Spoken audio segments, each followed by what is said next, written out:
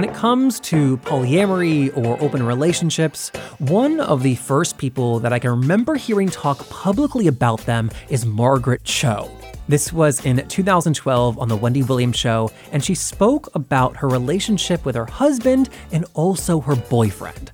Here's a clip. I have a boyfriend, yes. Okay. And we are in our relationship monogamous. Okay, but you still sleep with your husband? No, I've decided right now, I know this is so complicated, I know it just sounds really bizarre, but I just want to be in this one relationship at this time.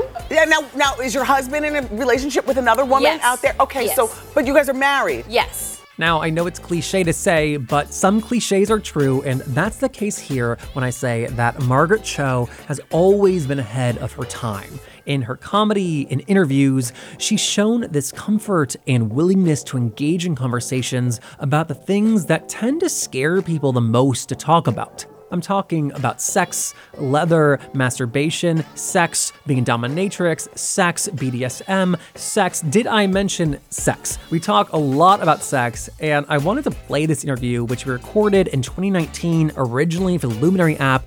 I wanted to play it because one, I love it, and two, to kick off our newest season. That's right, we're back this coming Tuesday with all new interviews, so mark your calendars, please. And until then, I'm Jeffrey Masters, and from The Advocate magazine in partnership with GLAAD, please enjoy this LGBT Q&A with Margaret Cho.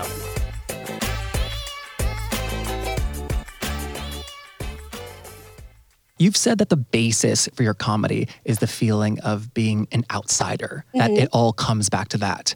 And yet, over the course of your career, culture has really changed in that we've become more comfortable talking about sex, more comfortable talking about open relationships. Do you feel like we've caught up to you in a sense? I think so. I think culture is caught up in a lot of ways. I'm so late to the party, but I'm watching Assassination of Gianni Versace. And I was around during 90s gayness. Throughout the series, it's a lot about homophobia and how prevalent it was in the 90s, so much so that we didn't even feel like we could participate in things like laws or life, you know? And so now I think there is a really different attitude towards gayness, towards sex, towards different kinds of partnerings, towards different kinds of gender. You know, there's a lot of movement and a lot of change. Of course, lots going backwards too. But in the trajectory of gay rights, we've really come an incredibly long way. Also to have been around the beginning of that and kind of witnessed and talked about it and did comedy throughout that, it does feel like, you know, maybe now I'm starting to feel like a bit of an insider getting there. That's a really interesting adjustment for you. Mm-hmm. And it's good. I mean, that's the whole reason why I wanted to be in comedy. I watched Joan Rivers in the 80s, and she had such a rapport with the audience, and they already knew her catchphrases that, can we talk? Can we talk? Like, as if we've talked before. And so that familiarity made me think, wow, comedian has instant friends. And that was really kind of all I was looking for, was instant friends. You know, you mentioned the gay rights movement. Compared to gay people, bisexuality and the understanding and awareness has remained relatively flat. Mm-hmm. There's not been this big cultural touchstone in the way that like Will and Grace changed it for gay people, you know? Yeah. Beyond representation for bi people, do you have any grand theories to why it still is so misunderstood? I think it's because people use bisexuality as the lie before I get to the truth. It's like being bisexual is usually the last lie because you're acknowledging your own difference, you're acknowledging your otherness, but you're not willing to go all the way. So the bi, to say that you're bi, it's a lot of people, like when they're coming out, they'll stop at bi at their first utterance of who I am. I'm going to give you bisexual. I'm going to give this lie to my parents so that maybe there's hope for them to hang on to this idea that half of me could be straight. Before we had gay marriage and before we had this idea of like, you know, being able to have a partner and have families, you know, like bisexuality gave you a little bit of a sliver of that ticket to normalcy. You didn't get the whole ticket because obviously you are other, but it's something that people could also use to be like lorded over others as we're the more dangerous ones because we're bisexual. So often like glam rock goes through a bi phase as we see in like Lou Reed or Iggy Pop or David Bowie, of course, and those are the sort of the famous examples. So bisexuality is kind of this strange thing of like dipping your toe into the pool of otherness, but not all in. And so for so many queer people, what you're saying is that they come out as bisexual and then gay or then lesbian. And so because it was like a lie for me, I think it's a lie for you too. Yes. So it must be that you're doing the same thing, but you're taking it so far. It's kind of this thing where also bisexuality can be snatched back. You couldn't hold on to Angelina Jolie's bisexuality for very long, or Anna Paquin's, or maybe Julianne Hough's, or whatever. For guys, it's a lot tougher because for men, all that anybody can imagine you is being gay too. So guys have much more of a strident sense of identity when it comes to gayness. Like you don't have that same kind of fluidity, or we don't accept it as a society from men as we do with women. I also feel like for like queer men, we come out and we get loud, and like queer women come out and then they stay at home. Yeah, it is different. It's a different experience. Like our gayness is worn in a different fashion. Sometimes women are kind of looked at sort of like more about going into this establishment mentality or going into like the family mentality. So you have that sort of idea of like the lesbian who has a lot of kids and a lot of animals, and that's sort of like they're the nurturers at home, where gay men are out making strides, doing all of the things, decorating homes or whatever we these stereotypes that we have about what gay people do, what lesbians do. Those stereotypes are archetypes. They're rooted in a kind of envisioning of like, what can we actually go and be? Because my sexuality is not accepted. Maybe if I do something that's sort of preordained, whether that's styling, being a florist, doing those sort of aesthetic jobs, those aesthetic things that, gay men are purported to have, that the eye, as we see, of course, queer eye. There's a lot of good things that happen with those sort of aspirational sort of archetypes that we can be, but there's also a limiting of like, we're not imagining that we can be other things too. And there is this like option paralysis. We've shucked this standard from that society's told us is right. And it's like, oh God, do we have to now reconsider all standards for everything? Yeah, it's really deep, and it gets to be a lot. So it's almost like society puts so many things on us, and we're like, where does my desire to do this begin, and where does the societal conditioning begin? It's very hard to know. Ellen has told the story about before she came out, she would have conversations with other closeted lesbians, like Melissa Etheridge, and being like, oh my God, we're both in the closet.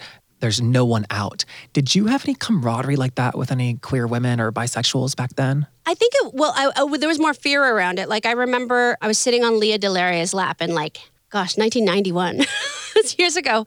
And my manager at the time was so panicked that I was gay. And he was like, you have to present yourself as straight. I don't care what you do or who you are. As far as we're going, you're straight.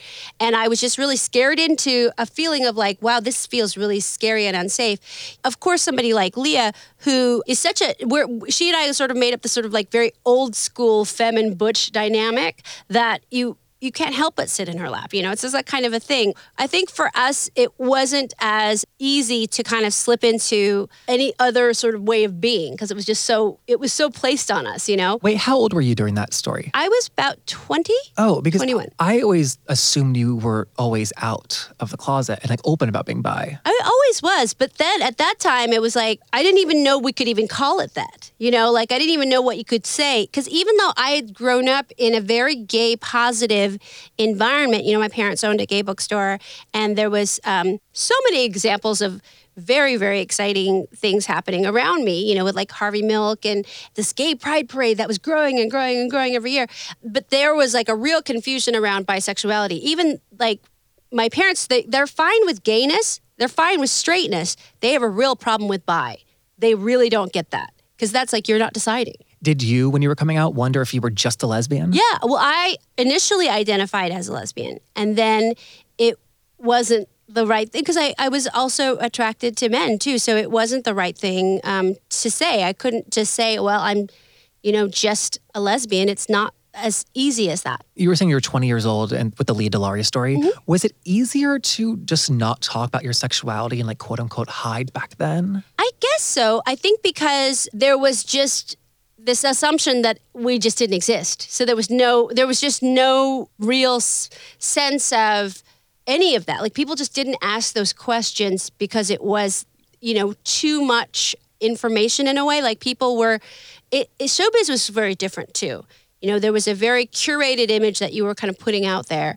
And I was so young, and so much of my comedy was about queer stuff and about San Francisco and about sex. So it was impossible to really kind of get away from that. And have you always been so comfortable talking about sex? Like, is that just who you are? I think so. Just because I started comedy so young, it just seemed like at that time, it was easy to talk about sex because it was easy that was a way to get people to really pay attention. And then also I was really discovering a lot. So I was at these weird day jobs. So I was working at this lesbian BDSM collective where they were making like leather dildos and stuff. And they had play parties. And so I was helping them open their retail store.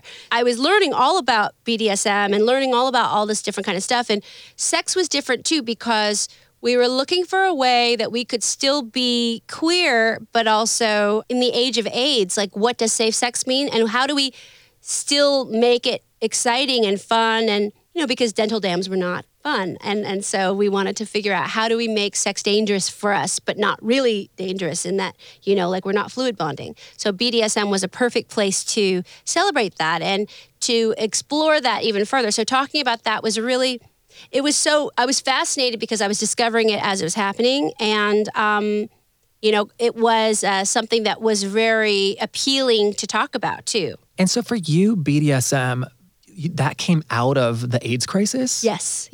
That is so interesting. Yeah. We were trying to figure out how to keep sex hot and keep it interesting. And dangerous, like you said. Yeah. Like what BDSM does is it really puts the danger back into sexuality when I think so much of it that you sort of think about mentally, like about AIDS and about how so much of it is like we're separating ourselves. We have to have like this layer of latex between us and the world. So how can we now go back and really like be gay and be in it and be of it, and so BDSM was the answer then. And so when you say that you have a history of alternative sexuality, are you talking about BDSM? Yeah. I've never actually heard that term, alternative sexuality. Yeah, it's very alternative and but it's also very San Francisco. San Francisco is like so much like if you're going anywhere, you're low key listening to people talking about their limits. Like what's a hard limit? What's a soft limit? People are always like negotiating their scenes. What were your limits? My limits, I don't like blood play. I don't like a stingy pain. Don't come at me with the cane.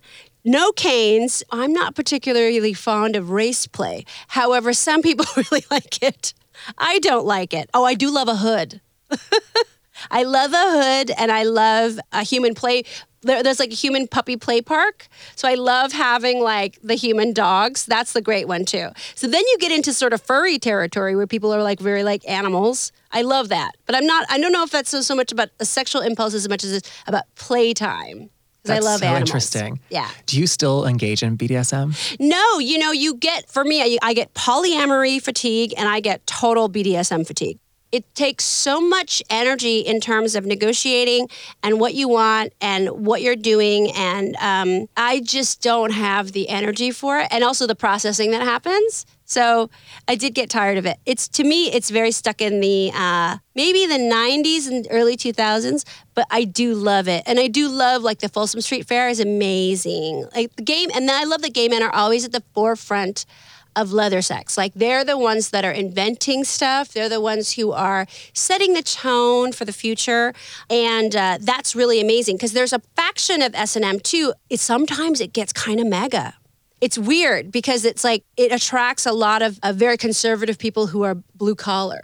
So when you see this mix of very kind of conservative types who are looking at gay men in this very idealized way, then I think that's really fascinating because you have this thing of like, well, we may be conservative, but we're all still freaky too. So that there's a kind of understanding. That's what I really loved about the leather community is that they had all of these people that you wouldn't even realize are total fans that are really into this and really admiring what gay men do. And I think that's cool.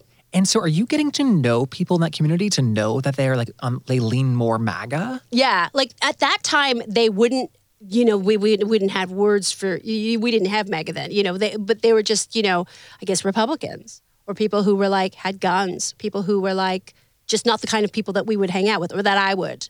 And so I was amazed that they were like, so open-minded when it came to leather, came to gay men, came to like, there's this like S&M club in North Hollywood. They're always in North Hollywood. So I met a lot of these different guys there, these different very heteronormative, very conservative guys, but who were like into leather sex. And so oftentimes these gay leather organizations would rent their play spaces. And so all of these straight guys would want to come and watch because the gay guys were doing stuff that you couldn't believe and that you had to see. And they would want to watch the gay guys fucking. Yeah, so that they could get ideas on what they could do to be inventive when they go with their submissives and do whatever. Wow. So, I mean, it was like, I've never even, I think it's such an amazing thing that these, super straight, some ex-military, some like cops, like these guys that you just would never even ever think to even talk to or have a conversation with, but they were all like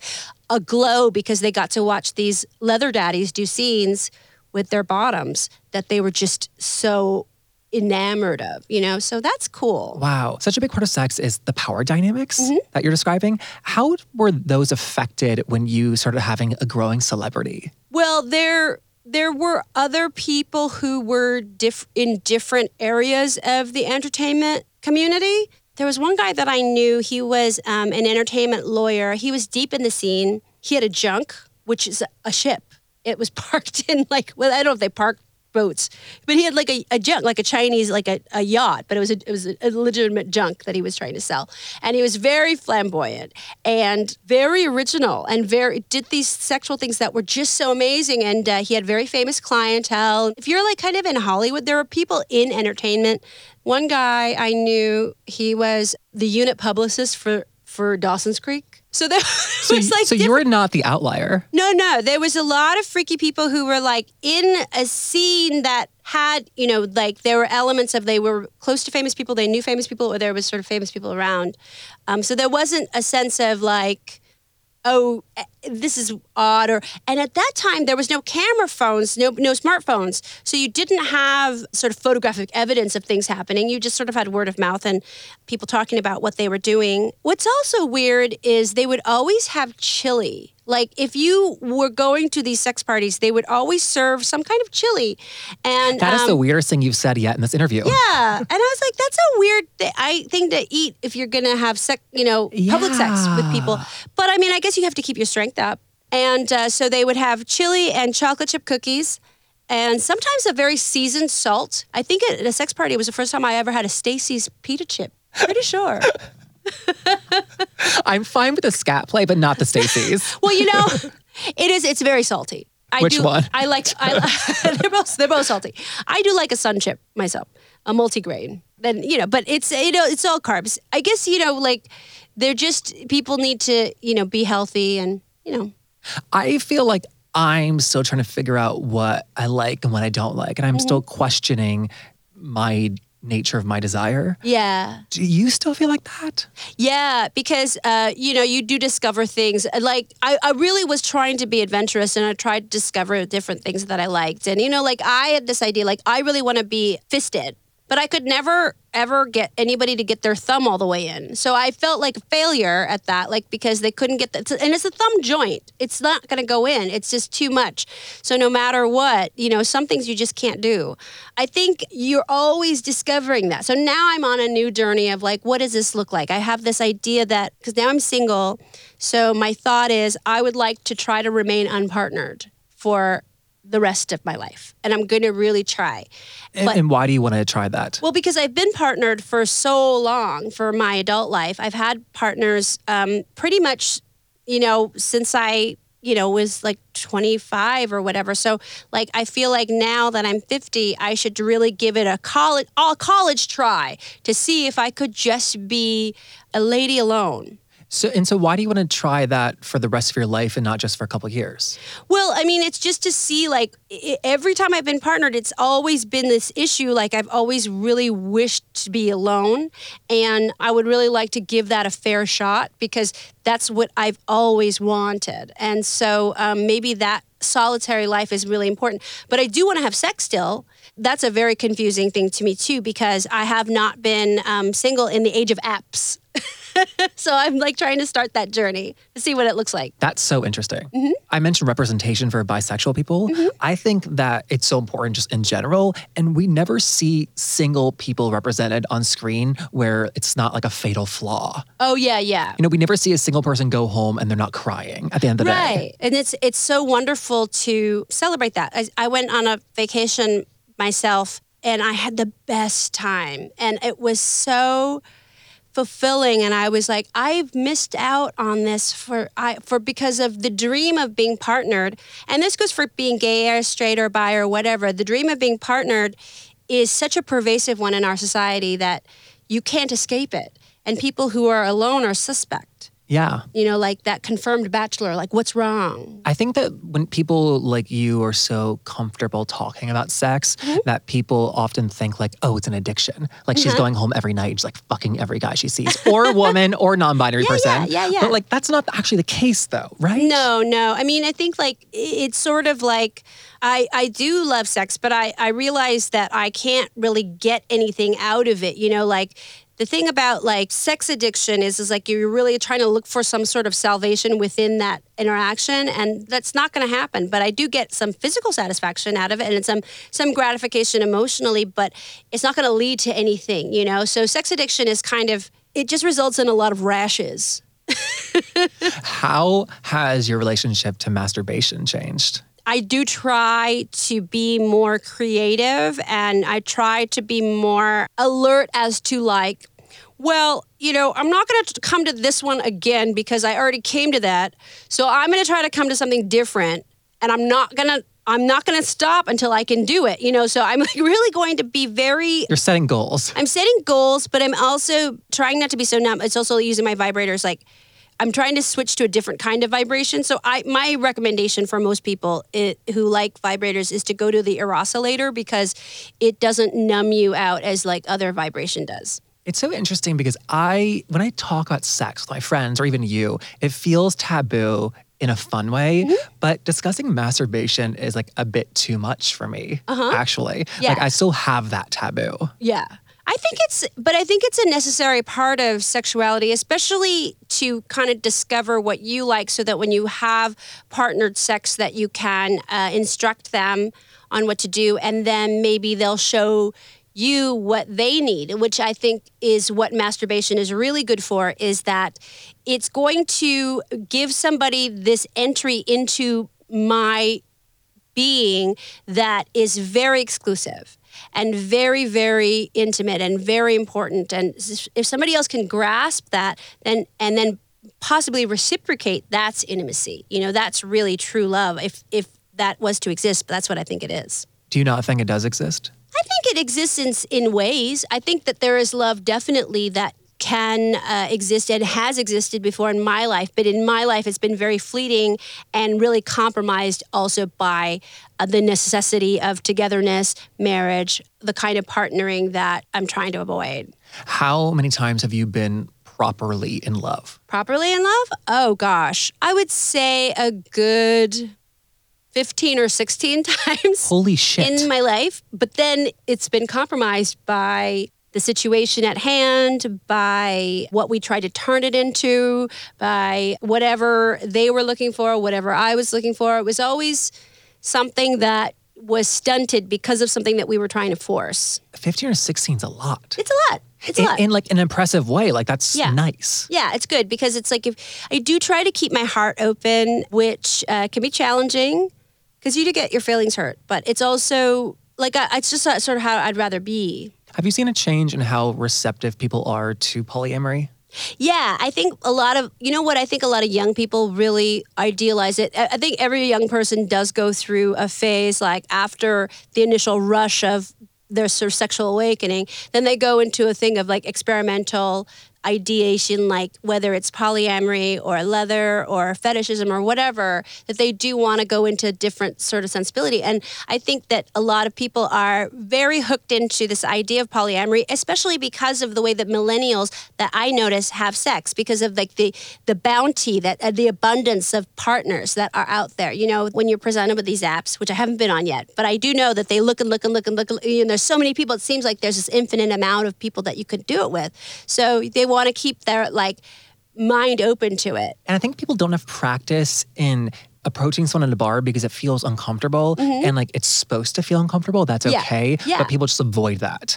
I mean, like just for me, like one of my big pet peeves is meeting somebody out. They really are kind of standoffish and cold. And then later that night, they send you like a Facebook message like, hey, it was so nice to meet you. We should get a drink sometime. Like we could have just got a drink. I know, right then. And it's so weird. When you come from an age of like, we didn't have phones to hook up before. We couldn't get dick like that. We had to get dick by pounding the pavement and going to get that dick right face to face. When you're in that like mentality with, as I was for so long, then, and dick is also, I'm just using dick as it really is dick and The pussy gender and neutral whatever. dick. Yeah, it's anything. But dick is sex. You know, so having that experience of knowing how you could get it before, it just seems like it would be hard for people who only have done it through like phones or social media. Another thing that society has caught up to you about is sex work. That's been a really big topic of conversation lately. How old were you and like why did you get into it? Well, I got into it and I was into it with my friend. We had gotten these jobs where we were phone sex operators, but then we got moved because we could follow a script and we started writing them. And so we did these like phone sex for English as a second language. And so it was like teaching English, but by using these like phone sex messages. It was really weird. We would make like $100 every time we did it. And so we do like 3 or 4 a day. And so this was in probably like 90, 91.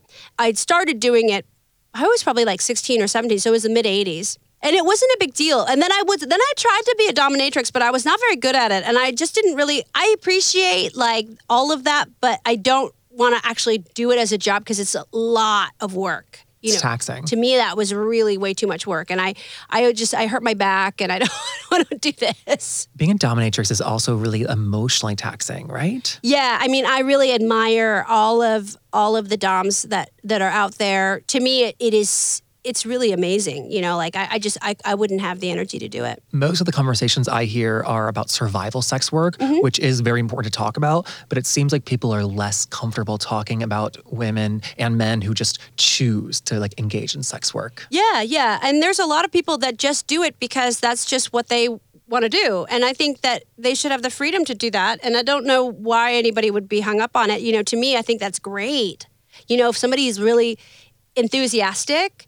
And, you know, I think that really meaningful engagement can come through sex work. You know, sometimes people have sex workers that they just really treasure and love. So, I mean, there's something that's really beautiful about that. I know that there's a dark side, and of course there's a lot of exploitation, and this isn't even getting into human trafficking or anything like that. That's not the issue that I'm thinking about when I think about sex work. I think about, you know, people who really just love it and that do it and that feel empowered doing it, and that's cool.